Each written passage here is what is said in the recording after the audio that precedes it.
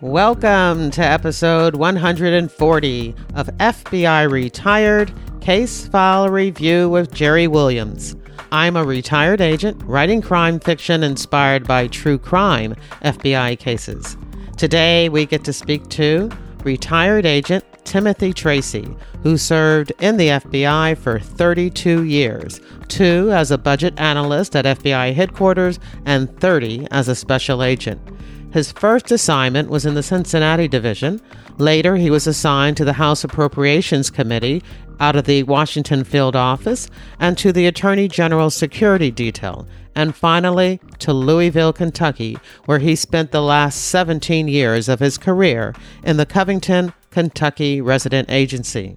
In this episode, Tim Tracy reviews his Kentucky mortgage fraud case, where the main subjects, son Bill and father Tony Erpenbeck, received multi-year sentences for obstruction of justice, and the father, Tony, was sentenced to additional years of incarceration for threatening to kill the judge, the prosecutor, and to kidnap Tim Tracy's young children.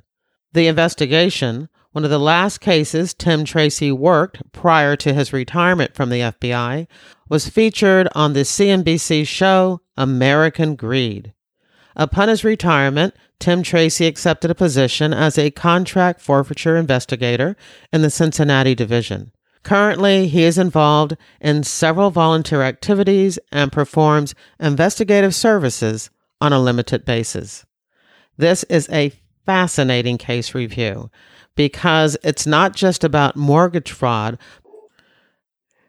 Trying to record this intro is hilarious because it is actually Halloween evening and the doorbell keeps ringing and my dogs keep barking. Why did I wait so late to record this? Oh, by the way, happy Halloween. Now, what was I saying? That's right. I think you're really going to enjoy this episode because it's not just about mortgage fraud, but about 2 individuals who believed that they should not have to suffer the consequences of their crimes, and they ended up making things much, much worse for themselves. I'll put a link in the show notes to the American Greed site where you'll find some web extras about the case. As you have probably heard me mention many times, I'm also an American Greed alumni, and having my charity Ponzi scheme case featured on the show was definitely a highlight for someone who worked economic fraud most of their career. You can check out my episode 122 if you're interested in learning more about my case. But before we get to Tim Tracy's episode, just a few things that I want to let you know.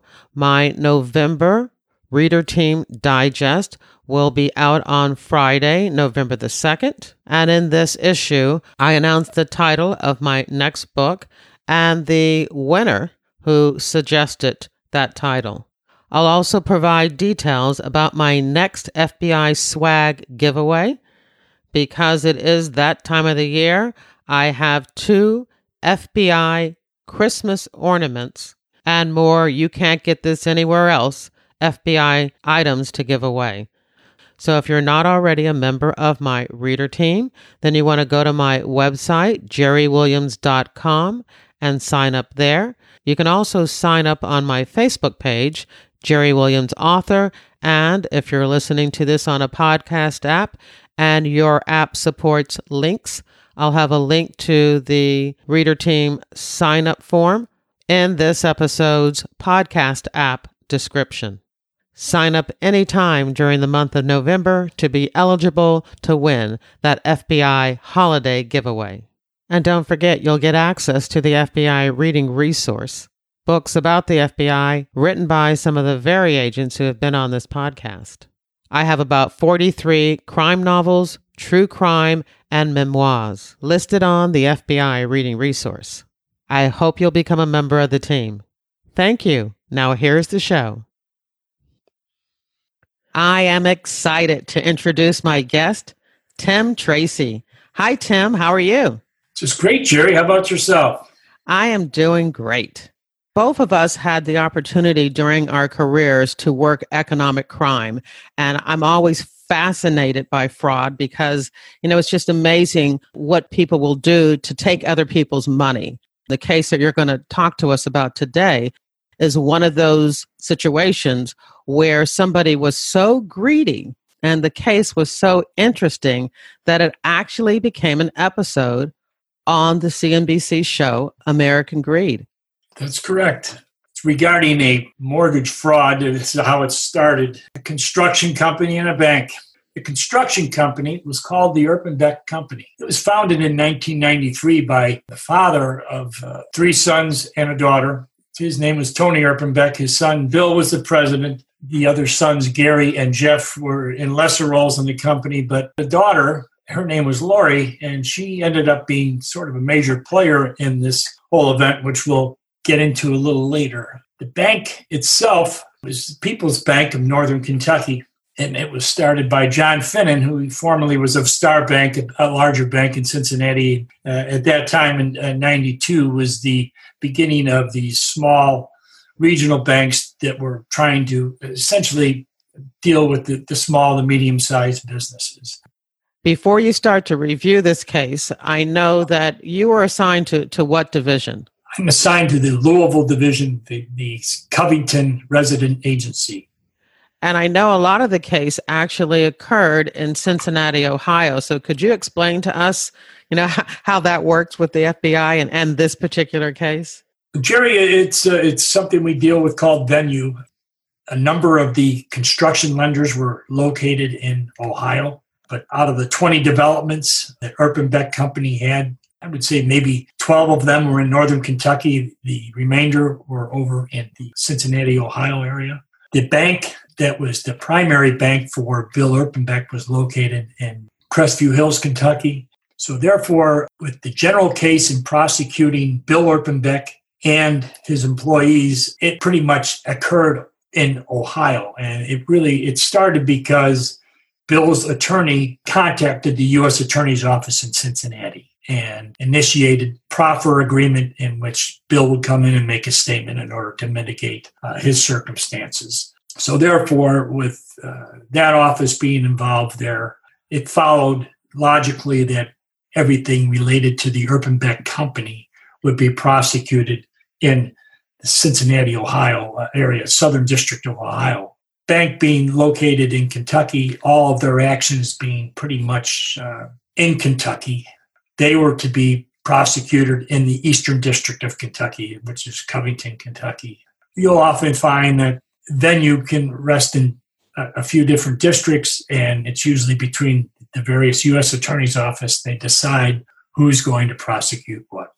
And when we talk about these two areas, Kentucky and Ohio, how far of a distance? Is this something that you can just quickly drive back and forth? Yes. The Ohio River separates downtown Cincinnati and Covington, Kentucky. Cincinnati Airport is actually located in northern Kentucky. Essentially one metropolitan community, but obviously different jurisdictions for state violations and federal violations. All right. Well, I can certainly understand that living in South Jersey and having worked in the Philadelphia area for most of my career. So I get it. So the other question that I have to ask you before we start on the review is that you did have a co-case agent. Yes. Kevin Gormley, he was in the Cincinnati division. We all worked together. We had Cincinnati agents, Northern Kentucky agents, and 2 different U.S. Attorney's offices working on this matter. Kevin is still on board.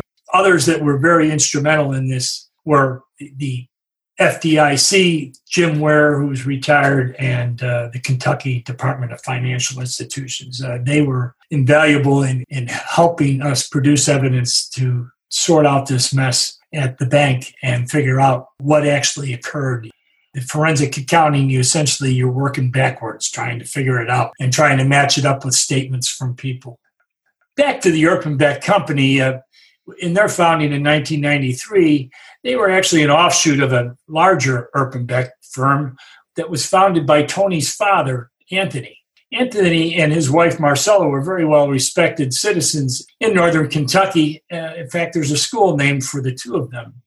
Problem was, and this was rumored, and I think it was pretty much fact, is that Tony, Bill, and his brothers were sort of booted from the company because they were found to be skimming some proceeds from some of their operations. The Erpenbeck Company did become fairly large here in northern Kentucky in the 90s, and it became the fourth largest builder. I think in 2000, they had about 20 developments, 436 units constructed, and about $84 million in sales. Most of the things we'll be speaking about today, as far as dollar amounts, charges were in the neighborhood of anywhere $30 to $35 million. But the magnitude of that fraud was much, much greater. I mean, when it was all said and done, there were contractors, subcontractors out of business, suppliers took huge losses. Homeowners who weren't part of this scheme lost big equity positions in their homes because of foreclosures. Homeowners associations were bankrupted. So how did this whole thing get started? Well, we found out about it in March of 2002 when Bill Erpenbeck and his attorney, Glenn Whitaker, visited the U.S. Attorney's Office in Cincinnati, Ohio. Why Cincinnati? Well, there were some banks that were lenders to them, construction lenders to the Erpenbeck firm that were located in Cincinnati. Others were in northern Kentucky. Glenn Whitaker was able to secure a proffer agreement for Bill's initial statement with the U.S. Attorney's Office in Cincinnati. A proffer, as you know, is essentially coming in and making some incriminating statements with some hope down the road that you will mitigate the sentence that's going to be coming your way.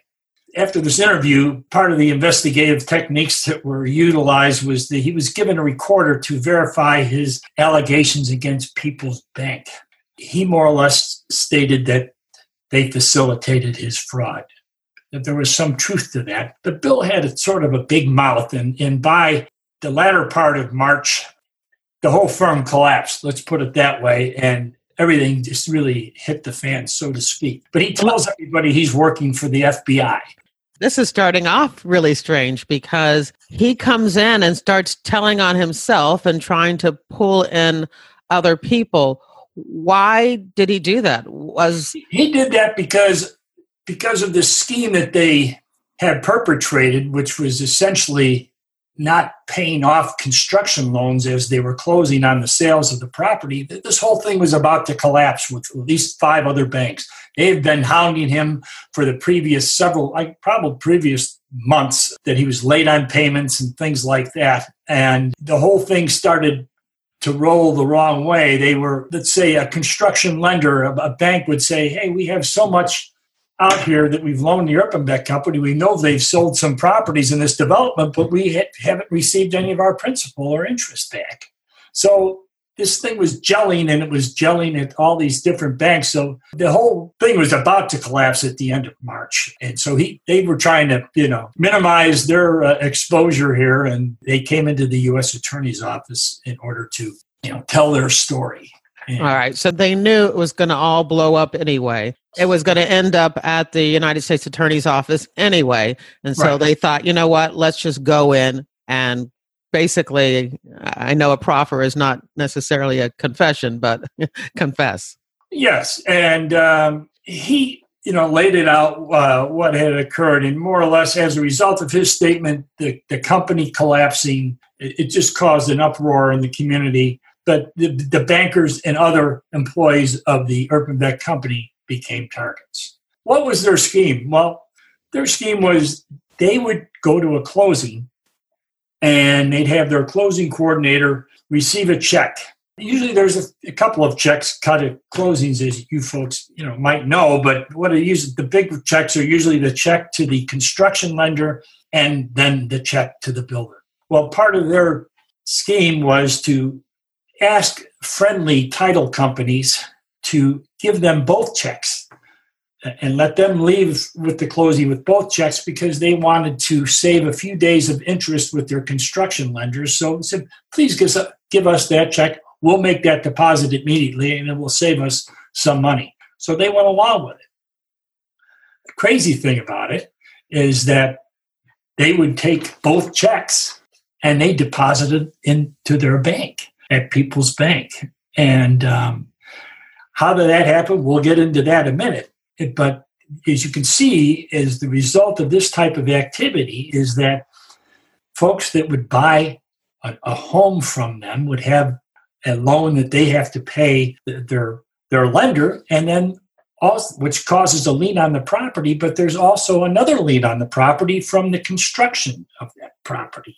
And that was because the construction loan that the Erpenbecks had on the particular piece of property was not being paid, which, as I said, it affected approximately 220 homeowners. And then another 40 people were essentially elderly clients that were downsizing from their homes, and they were cash buyers. So they went in there and sold their home and bought a condominium from the Erpenbeck company. But the underlying construction loan was never paid off. And it was just, as I said, friendly title companies, procedures not being followed, and it resulted in these checks being misdeposited. And could you repeat again what should have occurred? What should occur is that the title company should take the check that's just go to the construction lender and send it to them, or transmit it to them in some other fashion, maybe by wire or what have you.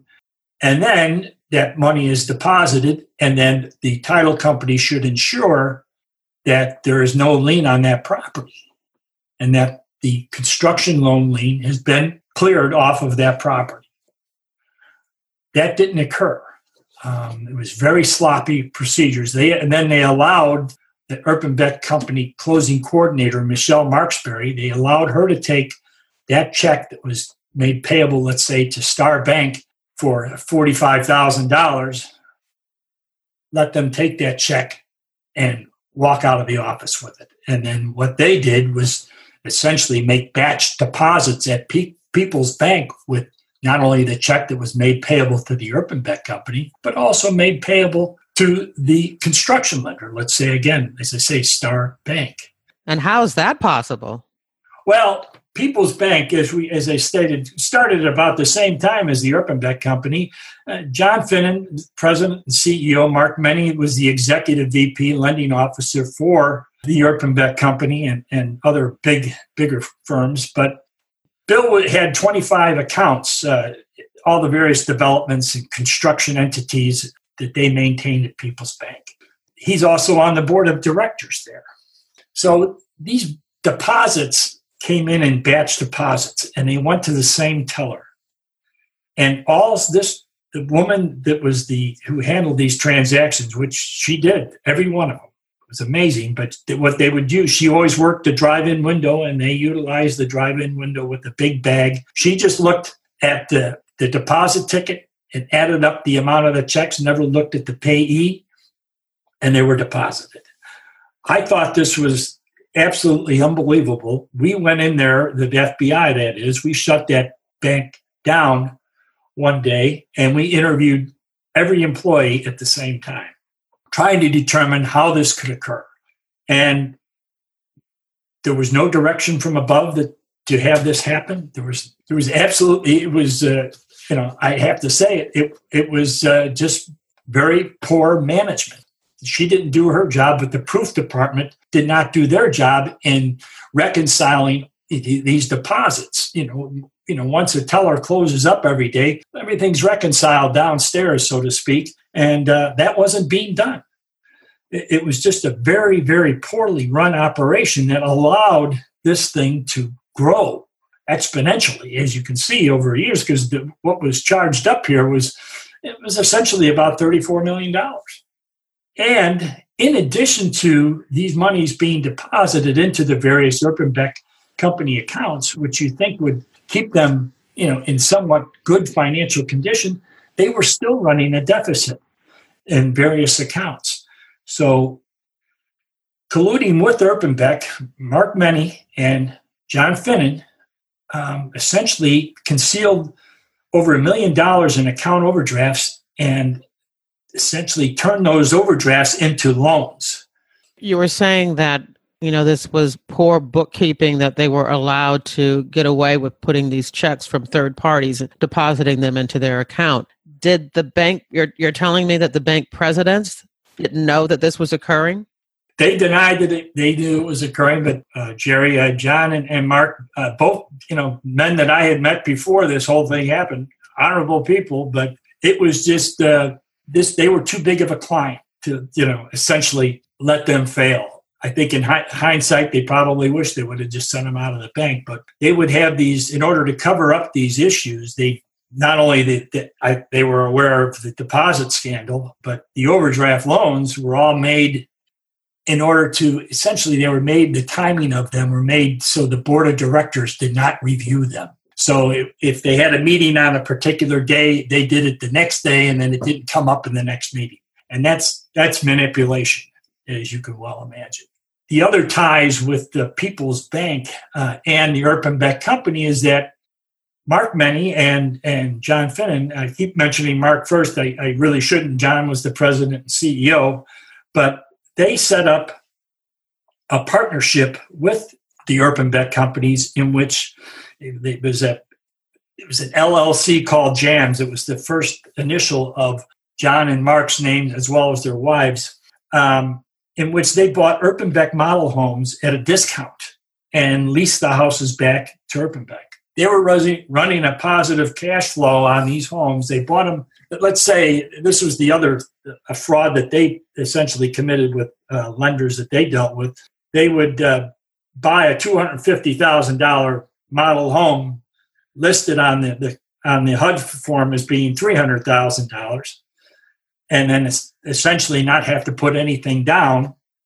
The profit right off the bat was $50,000, and they would split that with Erpenbeck, and Meny and Finnan pocketed the balance. And then, of course, they ran a positive cash flow because the Erpenbeck company was paying rent on all these properties over a period of time. As I said, this was before the thing collapsed. I think they were holding the bag on about 20 of these homes when everything went down the tubes. They had sold maybe 5 or 6 of them prior to the whole thing going down. So it was a very profitable venture, and certainly in violation of every banking standard set up by FDIC or the state of Kentucky. Not an arm's length transaction by any stretch. People's Bank also ensnared other banks into this fraud because they are a small lender, and there's a number of small banks in the state of Kentucky. Down in the far reaches of the state, you have banks that are, taking in deposits, but they have nowhere to lend their money. So they would be called participating banks. They would buy pieces of every loan that were assembled by People's Bank to the Erpenbeck company. That People's Bank had already hit their limit of what they could lend the Erpenbeck company. But they set these loan syndicates up and then sold pieces of it and then serviced the loan for these folks. So when this whole thing went down, there was about 20 small banks in Kentucky and Indiana that were essentially teetering when the whole thing was done. So that's sort of how the fraud got started. That was the major fraud, as I would call it. Things started moving along. Bill moved out of the area. The bank was teetering. John Finnan and Mark Meny were dismissed. Another banker came in, a retired banker, to try to save the bank. Bill Erpenbeck moves to Florida. Where did all the money go? Because you had explained to us at the beginning that this was one of the 4th largest, companies, building companies. You're telling me a lot about, the money that he took in. He wasn't paying the construction loans off. So where did the money go? Did he live, a lavish lifestyle? Yes, Bill lived a very lavish lifestyle. He had very lavish parties at his home, a home that was probably $1.5 million at that time, which is very, very expensive for this area. Flashy cars, golf tournaments, you name it. He was also very generous, I think, to his alma mater, Northern Kentucky University and Covington Catholic High School. But there wasn't a lot of substance to his wealth because when you dug in, there really wasn't much there. It was a lot of money going out and not much coming in. It's just a poorly run business. We're trying to sort this thing out. We're being the FDIC, the FBI, the Kentucky Department of Financial Institutions. A big joint effort trying to figure out what happened here, getting our arms around it. The scheme went on from 1999 to 2002. 10 construction lenders, 32 banks that were financing the various purchases by the homeowners. As I said, 260 victim homeowners. Very big impact on our community. Bill finally, he pleads guilty to 1 count of bank fraud and conspiracy in early 2003. Michelle Marksberry, who I stated was the closing coordinator, she pled guilty to 1 count of bank fraud as well. She attended about 200 of these closings and helped deposit the checks payable to the construction lenders and into the Erpenbeck accounts. Lori Erpenbeck, who is in the background of this whole thing, but she, as a result of a death of another employee who was, he was very nervous that he was probably going to jail, but he had a massive heart attack and passed away. So Lori Erpenbeck becomes the controller of the Erpenbeck company during these last few years of this scheme. Her background, a very athletic woman, played softball at the University of Kentucky. Her degree was in physical education. She had no financial background, but she was in charge of this. But she did do something when she took over. She sort of kept a ledger of the property sold by Erpenbeck, whose construction loans were being diverted. And that's essentially what we call this whole thing. They were being diverted to run the business. And so Lori pled guilty with a very heavy heart. We dealt with Lori because she was a very, very abused individual by her father. Not sexual abuse, but just abusive and abused by her brother, Bill especially. Just very mean to her. And she quit a few times and then would come back. And she left just prior to this whole thing breaking. She said she had it. What was the abuse based on? It was they just shamed her into, this is your fault. You just have to go along with this. And she just smelled the rat. She didn't have a piece of the company. Everybody else did. It was sort of the men controlled everything. Her mother had passed away.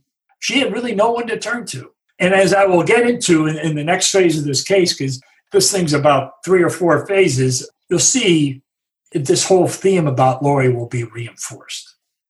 So as you well know, the federal process goes slow, but we're going to, because of various machinations by Bill's attorney, we're going to have almost a full-blown trial for his sentencing hearing, which was scheduled to occur on February 6th, 2004.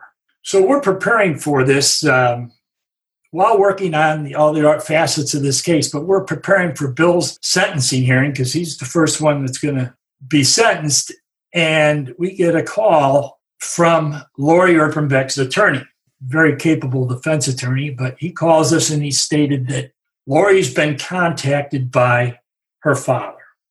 And her father wants to talk to her about this sentencing hearing because they know that Lori has been talked to by the U.S. Attorney's Office. And they essentially, I think he wanted to know what she was going to say. So she doesn't really want to have anything to do with him. Calls her attorney. We all sit down and it was quickly agreed upon that we're going to wire Lori up. And so we did wire her up for a meeting with her father. And her father just more or less stated, you, Bill, and I ought to get together.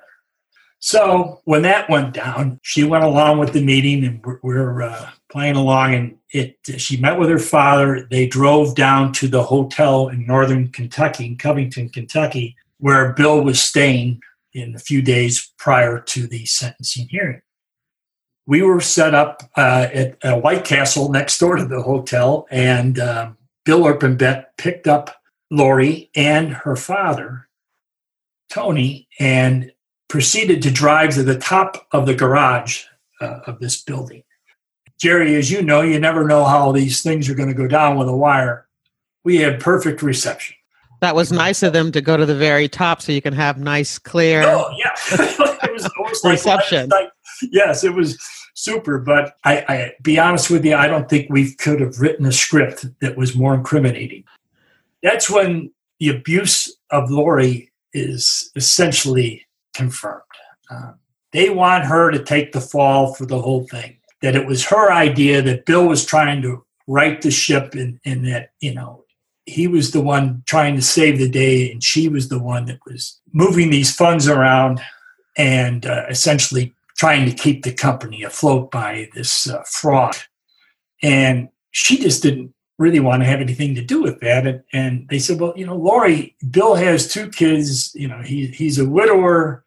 You're the only one that's not married. You can afford to go to jail. No one else can. And, it was essentially that theme, just overwhelming that, hey, you have to take the fall for this. And then Bill states that his attorney was very good friends with the judge and that they dined probably every other month or something like that. And it was true. They were before Susan DeLotte, who was the judge, became a judge. She was in a law firm with Glenn Whitaker. Whether what Bill was saying was true or not, who knows? But he was mentioning it. And he just said everything was going to be greased. She'd only, he'd get off with a lighter sentence, and therefore she would also just get a much lighter sentence. It would be almost no effect. But they were, gunning after him. So, we have to do this for the family. It was unbelievable. The tape, we listened to it, everybody dispersed, and then they were going to meet again the next night because that was the night right before. That would have been February 5th. The hearing was to be on February 6th. So we had another meeting, essentially the same area of that hotel was behind another hotel. The reception wasn't as good, but pouring rain out, but we still had, it confirmed everything that was in the previous conversation. And was this conversation for Lori to tell them her decision? Yes, and she said, more or less stated that she would go along with it. But we also had authorization from the U.S. Attorney's Office to arrest Bill and Tony at that time, which we did.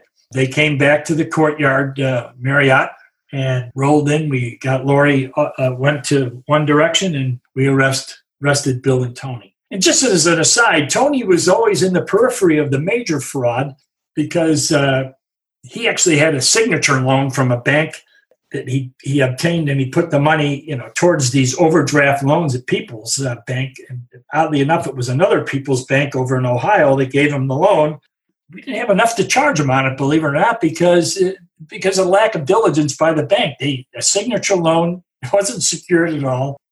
It's just the paperwork was, I think I had more paperwork at a car loan that I've obtained than there was for this particular loan for $1 million. So he was never charged, but then all of a sudden, Tony is now in the fold. He's been arrested with his son, and they were charged with obstruction. So we go to court the next day, and they canceled the sentencing hearing at 9, and we had the complaint signed by the judge, DeLotte. She was rather surprised at some of the facts that were contained in the affidavit. Then she sets the arraignment for 1 p.m. the next day. Come into the courtroom. There's now 2 chairs behind the bench, and Judge DeLotte stated that because of impending back surgery and the complications with this case, she's going to turn the trial over to Judge Spiegel because she stated that, obviously this is going to go a lot longer than we all anticipated.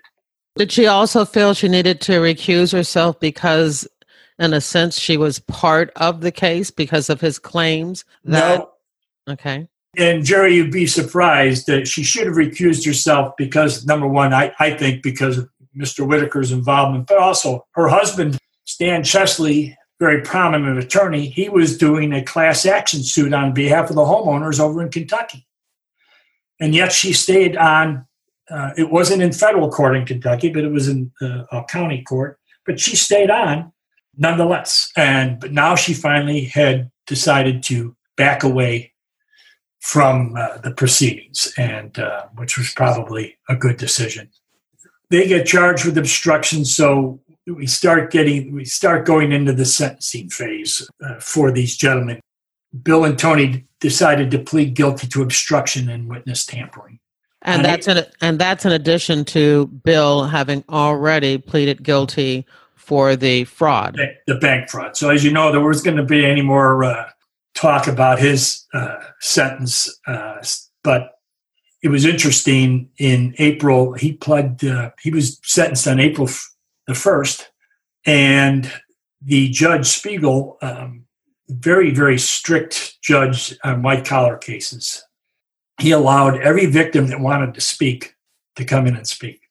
So we had, I think, about 90 people signed up to speak that day, but not all of them said anything. But we're going through the phases of these folks giving their statements, and several of them were very heart-wrenching, to tell you the truth.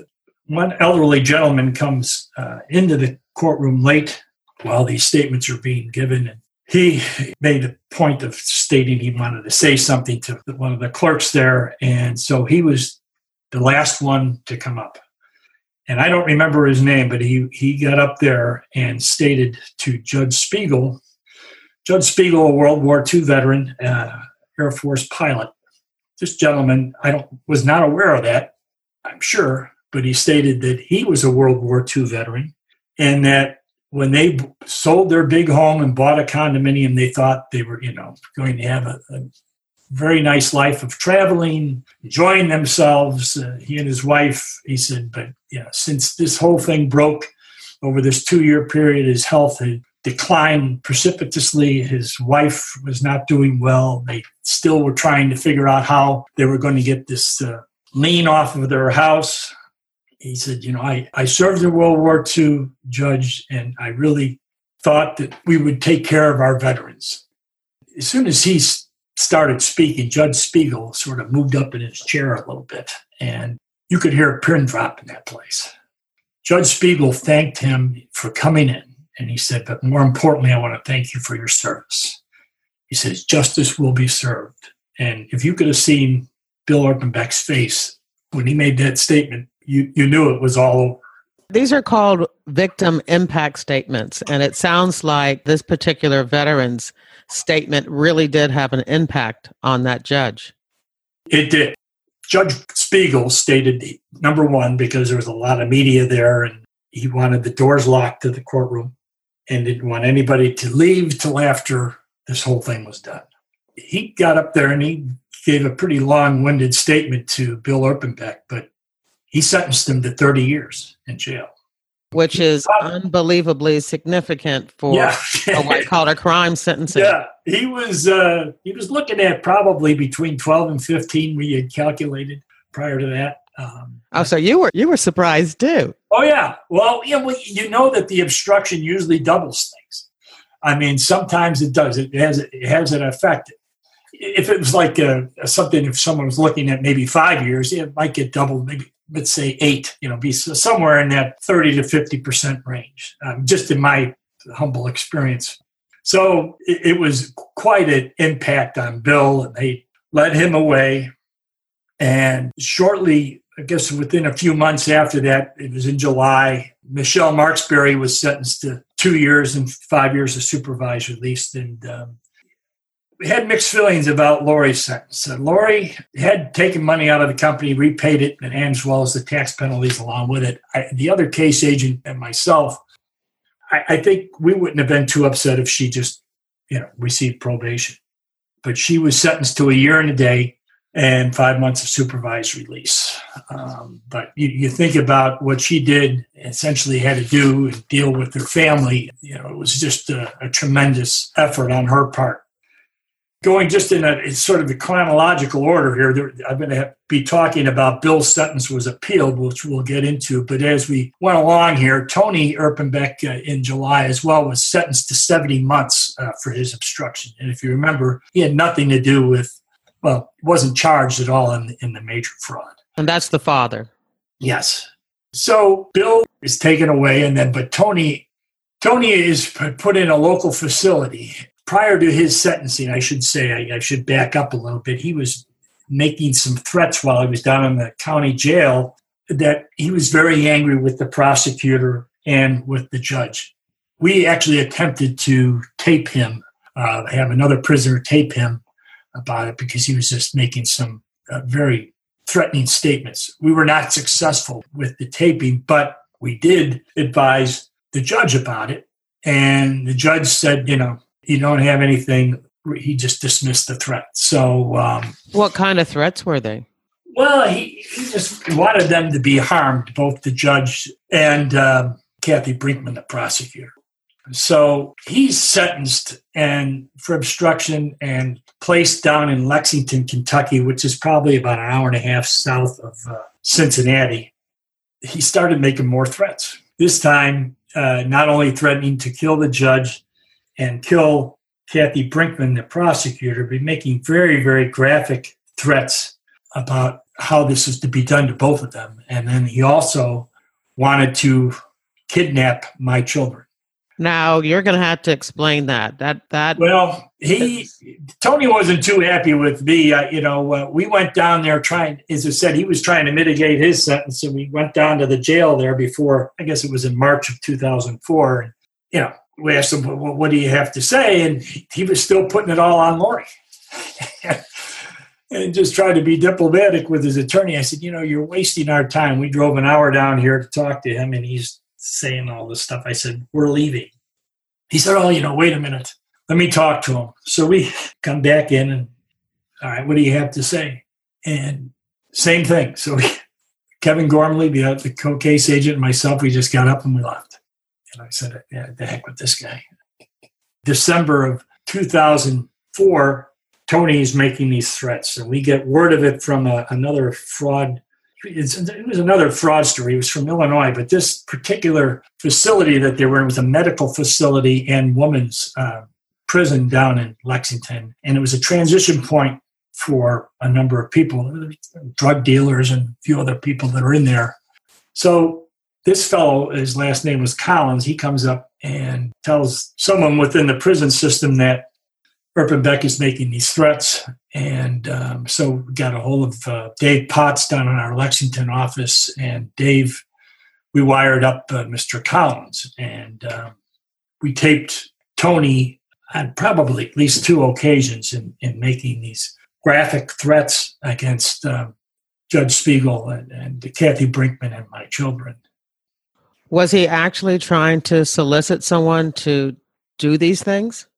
He was talking, pretty specifically, and said he was going to move some money around. And he did move a minor amount of money around, that what he had available to him down there, and said more was to come. And I mean, the tapes were pretty extensive, Jerry. And so, we took, all three of us were advised of it, and we took precautions until the whole thing was mitigated. How old were your children at the time? They were 7 and 11. Oh, wow. I had get married a little late in life, so my children were pretty young. But Tony was, as a result of that conduct, he was taken out of there. He was placed in Oklahoma, so we were all, essentially out of harm's way. And he was indicted in April 2005. Once this becomes known to the public that these threats have been made, to the judge, to the prosecutor, and to your children, are you concerned that your children will learn about these threats? Yes. The threats, we did not let anybody know until the day after Tony was indicted. I'm talking about family, friends. Of course, we contacted the schools where the children went to school, as well as we contacted our local police department. And we coordinated our protection effort for them with those essentially three entities. There's two schools and the police department. But once it became public, we knew that obviously it was front page news, that they would be questioned by their friends and we'd be questioned by our friends. And it was just, I had to let them know that there are mean people out there and these types of things happen. And we did everything we could to protect you. And at this point, I said, I have forgiven this man, and you should forgive him too, because justice will be served. And I guess the threat was definitely something that was very concerning, because you knew that he was voicing these opinions to one person, but you had really no idea if he was making these threats or trying to solicit, someone to carry them out elsewhere. That's correct, because we knew there were some dangerous characters in addition to our informant on this matter that were also incarcerated in the same facility. He stayed in that facility for probably about a month after we found out about the initial threats, because we had to essentially catch him in the act. So we had conversations taped, monitored his money, and were able to make the case. And once that was done, he was moved immediately from Lexington, Kentucky to Oklahoma, and then on to California because they just didn't want him there at all. Just prior to his indictment, I shouldn't jump around, but John Finnan and Mark Menney pled guilty in 2005 to bank fraud and theft by a bank officer. They were sentenced to, I believe John received 68 months and Menney received about 60 months at that time. Well, let me ask you a question, because when you have a fraud, you're deceiving someone in order to get something of value. What did the bankers get out of being involved in this scheme? Well, John started the bank. He founded it. And Mark, they wanted to keep it. It was going to go down. Had they let him essentially told him to leave the bank, they would have taken probably a big loss, but they would have been, been able to move on. But they didn't. They perpetrated this whole thing. And what they did receive was, as I stated earlier, they had that business partnership with Bill with those model homes that netted them initially a good sum of money. Nothing spectacular, but it was a good sum of money. But then when the whole thing blew up, obviously the homes were no longer being leased by the Erpenbeck company. They had to be sold, and they were sold at a heavy discount. So Mark and John took a loss, but their activities in their benefit, I think, was minimal, but their actions spoke for themselves. Manipulating bank records, converting overdrafts into loans. It was just a number of violations that they could have been charged with: bank fraud and theft by a bank officer. They received, as I said, fairly significant sentences. They moved on. I have to say, after that was all over with, it was one of the few times that a subject, both of them, came up and shook my hand when it was all over with. I mean, they knew that we were just doing our job. They blamed Bill because essentially he, through his sales pitch and just his personality, he sold them, a bill of goods. And you speak about who benefited from some of these things. I mentioned Michelle Marksberry, who was a person who's the closing coordinator. I was trying to figure out what was she gaining from this. Looked at her salary was, similar to others of the same position in other construction companies, and we couldn't figure it out. We just thought she was essentially enamored by Bill and the company, that she just this is the way we have to do business in order to keep our jobs. But was she enriched by the scheme? No. So some of this stuff, it just doesn't make a lot of sense why you would do something like this. But well, and many of the fraud cases, I'm sure you'll agree with this, the perpetrators are con men who are just so charming. Do you think that she just was overcome by Bill's charm? I think she was overcome by Bill's charm. It was really it was so sad because she had a young child, infant. We went in there and talked to her, and if she would have just told the truth, I think things would have been maybe gone a little differently for her. But she was adamant about it, and you seal your fate. It was really another sad situation there. And the other member, a fellow named Tom Jordan, he was the financial controller of that company. He was the gentleman who died of a heart attack. We had already set up an interview to talk to him and his attorney, and he had a massive heart attack in his condominium and died prior to our interviews. Other brothers that are in the company, Gary and Jeff, I don't know how they really didn't know about some of this stuff, but I don't think they knew the particulars. They were not charged in this thing. There was speculation in the paper that all these people were going to be charged. Well, it ended up being about 10 when it was all over with, but nowhere near where the media had speculated. We were supposed to have this trial for Tony, and it kept being postponed because he was, I'll say it, I think he was feigning illness, that he was weak and everything else, and it went on, and then they found out he was competent and healthy enough to stand trial. And so he stood trial for these threats in December 2005. He was convicted, and he was sentenced to another 20 years in jail. Wow. So this is somebody who wasn't even involved in the original scheme or No, wasn't even charged in the original scheme, has no. now been charged and convicted of 2 counts having to do with the aftermath of the scheme. Yes, essentially it was a life sentence, although I think he's slated to get out here in a few years. He's in his 80s now. The other thing that happened in 2005 was essentially 2006. It was just after this, is that Bill was to be resentenced. His attorney, they were making all of this, comparing sentences, his sentence to everybody else's sentence. And it was during the Tyco and WorldCom collapse. I remember his lawyer stating that Ebers of WorldCom and Kozlowski of Tyco, I think they only received 20 years, and here my client got 30. A different judge was hearing the sentencing case. You were telling us that that was mainly because of the obstruction of justice charge. Right. Of course, he's not going to get into that. The judge came back and essentially looked at everything and reduced one phase of it, but kept the other phase up. It was reduced to 25 years.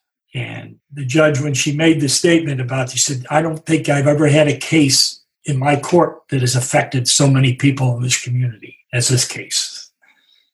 Most of the numbers being tossed around were 30 million here and 30 million there. We charged the bankers because they sold $30 million worth of loans to these participating banks. And then Bill was essentially, his thing was all the homes that they sold. That came up to right around 30 million as well. But the impact on the community, it was well over 100 million. Probably about a year ago, some young man had this tremendous automobile accident. And they said he was using drugs. He said, he's never been the same since his construction firm went out of business because of the Erpenbeck fraud. It was unbelievable.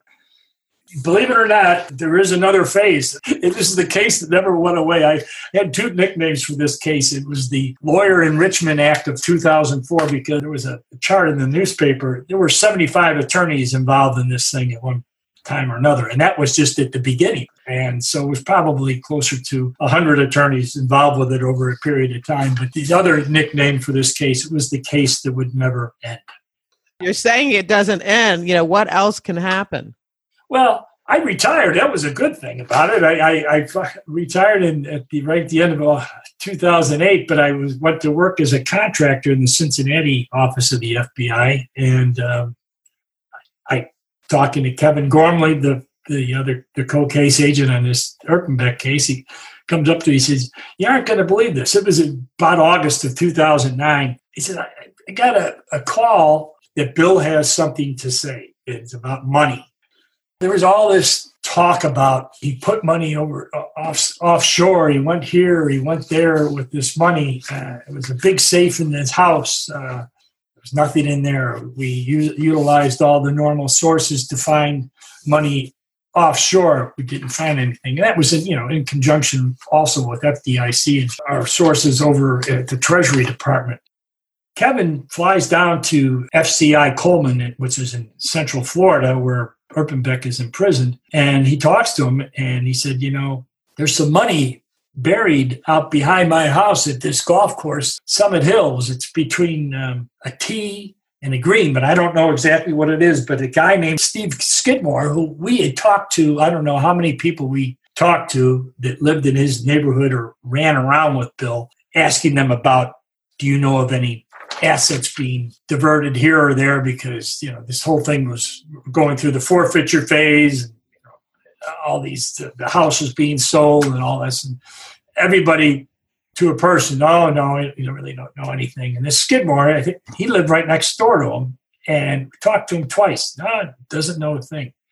So Bill states, well, here's the code word, to have my brother Jeff go talk to Steve Skidmore, and he'll let him know what's going on, where the money is. You give him the code word and that Bill needs the money, and he's going to tell you where the money's located. So Jeff agrees to wear a wire. We've used that technique quite a bit in this case, and goes in there and talks to Mr. Skidmore and gives him the phrase. And he said, oh, yeah, the money is buried. It's located between the 3rd tee and 6th green. Buried it almost 8 years ago. Do you have any idea how much money we're talking about? Yeah, it was $250,000. Skidmore is interviewed by our agents, denies knowing anything. Then he hears the tape, and of course, he acknowledges what happened here. And he said, yeah, the money is located between the third tee and the sixth green. So they went out there, and it was all overgrown, tree roots and everything else. We start digging. Voila, they hit something. And you wouldn't believe what he buried it in. It was a cooler that was given out during an Erpenbeck golf tournament in the shape of a golf bag. And it was $250,000 in strap cash that was just put in there. No, not in a plastic bag or anything, just put in there. So you can imagine that money has deteriorated quite a bit. We brought the money back to the office and called Quantico, lab, and the lab said, freeze that, put it in the freezer and have someone bring it to us. So we froze it, put it in dry ice, and brought it to Quantico, and they were able to work with the Treasury Department as long as there was 51% of that bill. All of them were at least 51%. The Treasury Department would give you credit for it. So it was a little over $250,000, which was forfeited, but then ended up going, I think, to someone as part of one of the bankruptcy case or whatever. But it went to the right hands, as you can well imagine. But Skidmore obviously was arrested, and he pled guilty and was sentenced to 16 months in jail and fined $30,000. I thought, geez, that's pretty stiff for doing what he did there. The reason why he was sentenced to such a really sort of hefty term here is because the judge gave him a break. Skidmore had mentioned that his son was to graduate, a few things he had to tie up with family affairs, and could he just have this thing postponed? And it was postponed a few times. But then he made the mistake of submitting someone else's urine for his drug test, and that angered the judge. So therefore, he got as much as he could give him, which was the 16 months and a $30,000 fine. And so I ask you this question again. He's involved, in this, hiding of the money. Then he lies to the FBI. But what did he get from He got absolutely nothing. He was a friend of Bill's, and he lied for him. That's what he did. You just wonder what people are thinking when they do something like that. We got to go back, as I sort of deferred you earlier, is that how could this all happen? Well, Erpenbeck Company was a very, very poorly run company. He lived very, very large, and everybody thought he was absolutely loaded, but they ran through money an annual basis. I think it was for 3 years. They took all their contractors out on a cruise for 4 days, and they paid for them to spend a night in Miami. They go on a cruise and then paid for another night in Miami, and then also covered their airfare.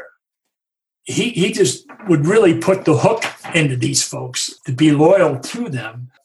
Our FBI office, back when this case was going on, was actually we had one little section of this building that essentially was occupied by the biggest construction company in northern Kentucky, Fisher Homes. And Henry Fisher ran into myself and the supervisor of the office one day out in the hallway, and he said, this is after this whole thing broke. He said, I never understood how they made money. He said they would pay more for their land, pay their labor more, and sell their houses for less. He said it just didn't add up. And I looked at, I don't know how many closing statements, how there's points and fees and everything else, where they actually would pay some of the loan origination points for people that purchased their homes. So they were really at a very thin margin of profit. Leading up to 2001, things were slow. They had done it before, from what we heard, this type of scheme on a much smaller scale, and then they repaid those loans. They just essentially, borrowed the money, so to speak, sort of like a teller taking the money out of the tray at the bank and pay it back at the end of the week type thing. Well, things were a little bit slow near the end of the decade in the 90s, and then we're starting to come back. And then, as you know, what happened to the economy after 2001, 9/11 happens, things just go to a standstill there for a while. And that was essentially what put the knife in that company. But they had benefited by utilizing very friendly title insurance companies that didn't do the right thing. They didn't do what they were supposed to do in cutting checks, making sure those checks were cashed, and making sure liens were cleared. That's the duty of an insurance company. And people think that they buy title insurance and they're protecting themselves. Well, that title insurance that they buy 9 times out of 10 is protecting the institution that's lending them the money. It doesn't protect them. But the long and short of it on this thing is that all the homeowners were made whole by the banks. So they absorbed the loss. A lot of these title companies were sued, and their insurance companies paid a fortune. And then, of course, they finally changed their practices in which checks are made payable to you. That's the only way you're leaving with this check. And, they were doing things the right way, finally. Essentially, title insurance is a very profitable line of work. And, they just wanted to generate as much business as they could. And, they sort of overlooked the details, and it cost a lot of people a lot of money. Can we then assume that the senior citizen veteran who had this extra construction lien on his home, that the bank did come in and pay off that loan and all the other loans and liens that were on the buyers' homes? That's correct. And well, they should. The banks weren't totally innocent here either. When you go to a closing, the title agent will be, in order to prepare the paperwork, they will call up the construction lender and they'll say, hey, what's the payoff on this loan? And they give them a figure. And that's usually the same figure that, is how the check is generated for the closing. So the bank would tell them the payoff number, but the right hand didn't know what the left hand's doing. One department saying, hey, that's the payoff, but no one looked for the payment at the other end. It was pretty sloppy procedures, if you ask me. But, you're dealing with bigger banks, and sometimes I guess those are different departments. But somehow or another, you would think that if you have a construction loan and it hasn't gone down at all over a period of time, you wonder, are they selling anything here? Because construction loans, you put out those monies in draws and to the builder. When the development is done, essentially there's no more draws. It's supposed to be paid back. One of the better stories on Erpenbeck was this one development. It was called Steeplechase, in which they were putting in the draw for the sewage system for this particular development. So they sent an inspector out. I think a lot of these inspectors just signed off on things, but this particular inspector went out there and saw, sewers and everything else. And so he goes over there, just pops open the top of the sewer, and there's nothing under it but dirt. There's not connected to anything. So what they did was just drop all the sewer caps and the concrete that goes along with it on the surface. They hadn't dug anything. That was so they could get a draw on that having been completed when no work had actually been done. Yeah, so obviously the draw was not made on that particular request. Tony's getting out in 2021, I think, and Bill is getting out in 2025. Don't think I'll ever see either one of them again, and I'm sure they don't want to see me. So it sounds like shortly after this case, was adjudicated, that you retired. And then you mentioned that you went back to work for the FBI as a contractor. What was that about? I was a contract forfeiture investigator. It was the housing crisis and financial crisis of 2007 and 8. A lot of it was mortgage fraud. And so they hired a group of retired agents at the end of 2008 into 2009 in various hotspots. We were a hotspot here to try to assist in working those cases, but obviously with an eye on forfeiture. I did that for about 5 years. At the end of every interview, I like to give my guests the opportunity to have the last word. You could talk about, your career and why you joined the FBI, or you can talk about, the state of the FBI today. I'll leave that up to you. What would you like to say? I was very blessed, Jerry, to be an FBI employee, either as a support person, agent, or a contractor for almost 39 years. You share my feelings as well, but I don't think we could have had a better career. It was a lot of fun. I miss it. I consider myself blessed. I think it's a great institution, despite what we're going through right now. I think it's sort of a blip on the radar. I just hope we get it squared away, and I'm confident with our director, we'll get it done. And that's the end of the interview.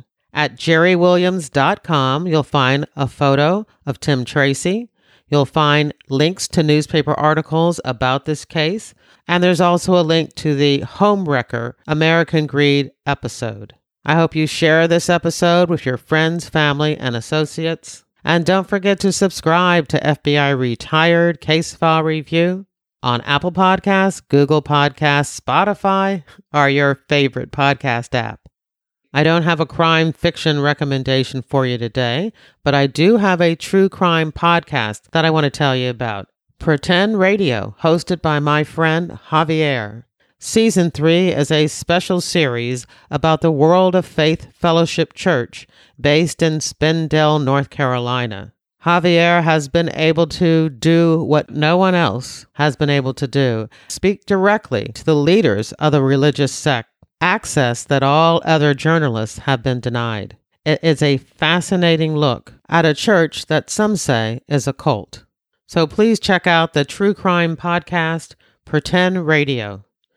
And if you're looking for crime fiction, don't forget to check out my books, Pay to Play and Greedy Givers, part of my Philadelphia FBI Corruption Squad series, available as ebooks, paperbacks, and audiobook at Amazon.com.